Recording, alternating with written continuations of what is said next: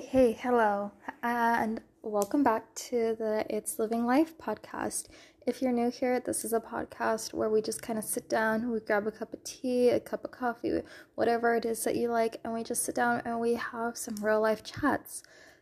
In case you're new here, I also kind of wanted to explain that I started this podcast as a way to kind of learning to live life and love it at the same time. I feel like so many of us go through life, but we're not exactly loving the life that we live. And I get it because I've been there. And in a way, I am still there. So today I kind of wanted to talk about my story with this. If you saw or heard my last podcast, you'll know that I moved halfway across the country. If you haven't heard that podcast, I'd highly recommend just going and listening to it, because it just might be the sign that you need to kind of make that jump and move, because it is a scary thing, but it is something that I would highly just kind of recommend. I do apologize if this audio is a little bit echoey, just like my last episode. I still don't have too much in my room because it is still just a new move. Pretty much all that I have in here is a mattress, so I'm working on getting some more room decor and a desk and all that good stuff. So hopefully once I do have that, the room won't be nearly as echoey. But that's kind of besides the point. I just wanted to kind of talk about loving life.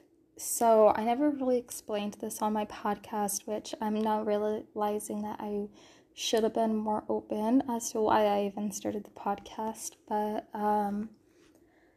for a really long time, I feel like I did not love the life that I was living. And I feel like a lot of people can kind of say the same, as though like we're just living life, but we're not necessarily loving it.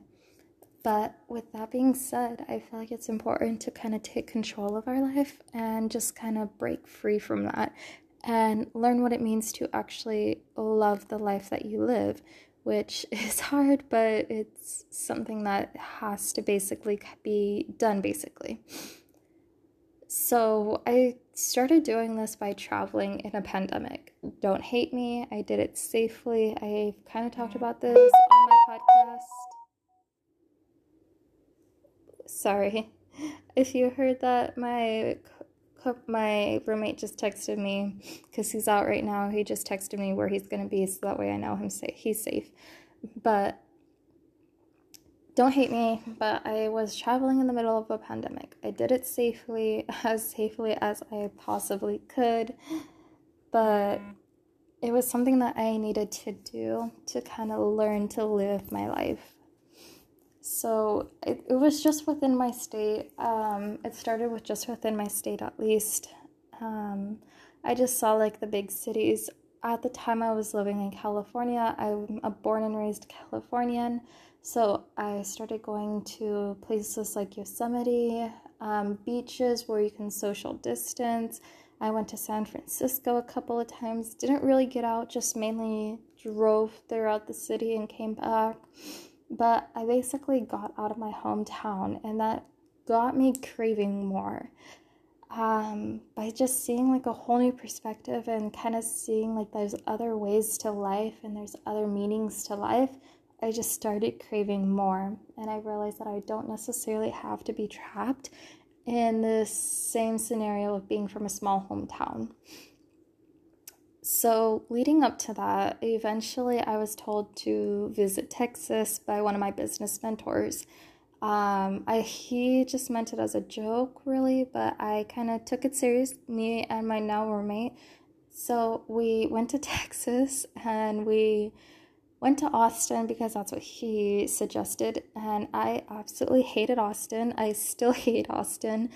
I live in Texas now. I've lived here for about a week, but I've gone to Austin so many times since that period, and I do not like Austin.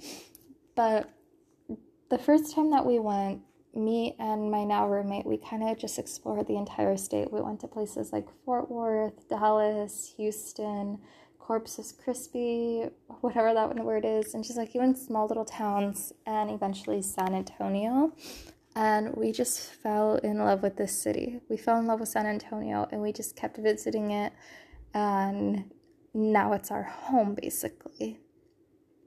And mind you, I'm only 20 years old. I've been out of high school for only about a year and a half. So this was actually a terrifying kind of move. I moved here with pretty much no plan whatsoever. Thankfully, I was able to move with a job, but besides that, I don't have a plan. But already I feel more alive. Like, I feel like I was able to kind of take control of my life and do something that felt right to me, basically. And I feel like that's a part of loving life. Loving life is just doing something that makes you happy and doing the things that makes you feel like you're alive, basically. Like, there's a difference between living life and then being alive. And I think it's important to do the things that do make you feel like you're alive. So it's kind of hard to explain because I'm still going through it myself. I'm still kind of going through the waters, I guess you could say would be the right thing. But I feel like the first step to kind of loving your life is accepting the things that you struggle with. It took me a really, really, really, really, really, really long time to accept the fact that I had an eating disorder. Specifically, it was a little bit easier for me to realize I struggled with depression and anxiety.